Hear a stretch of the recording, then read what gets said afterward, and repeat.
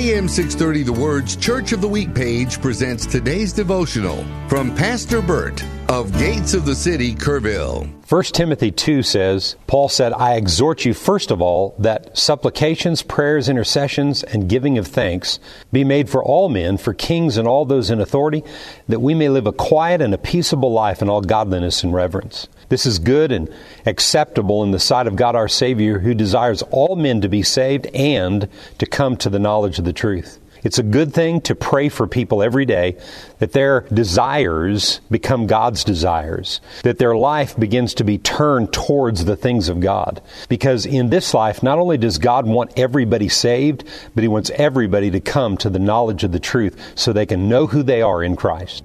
Hear Pastor Bert tell the story of our Church of the Week, Gates of the City, Kerrville, this Sunday afternoon at 1 on AM 630, The Word.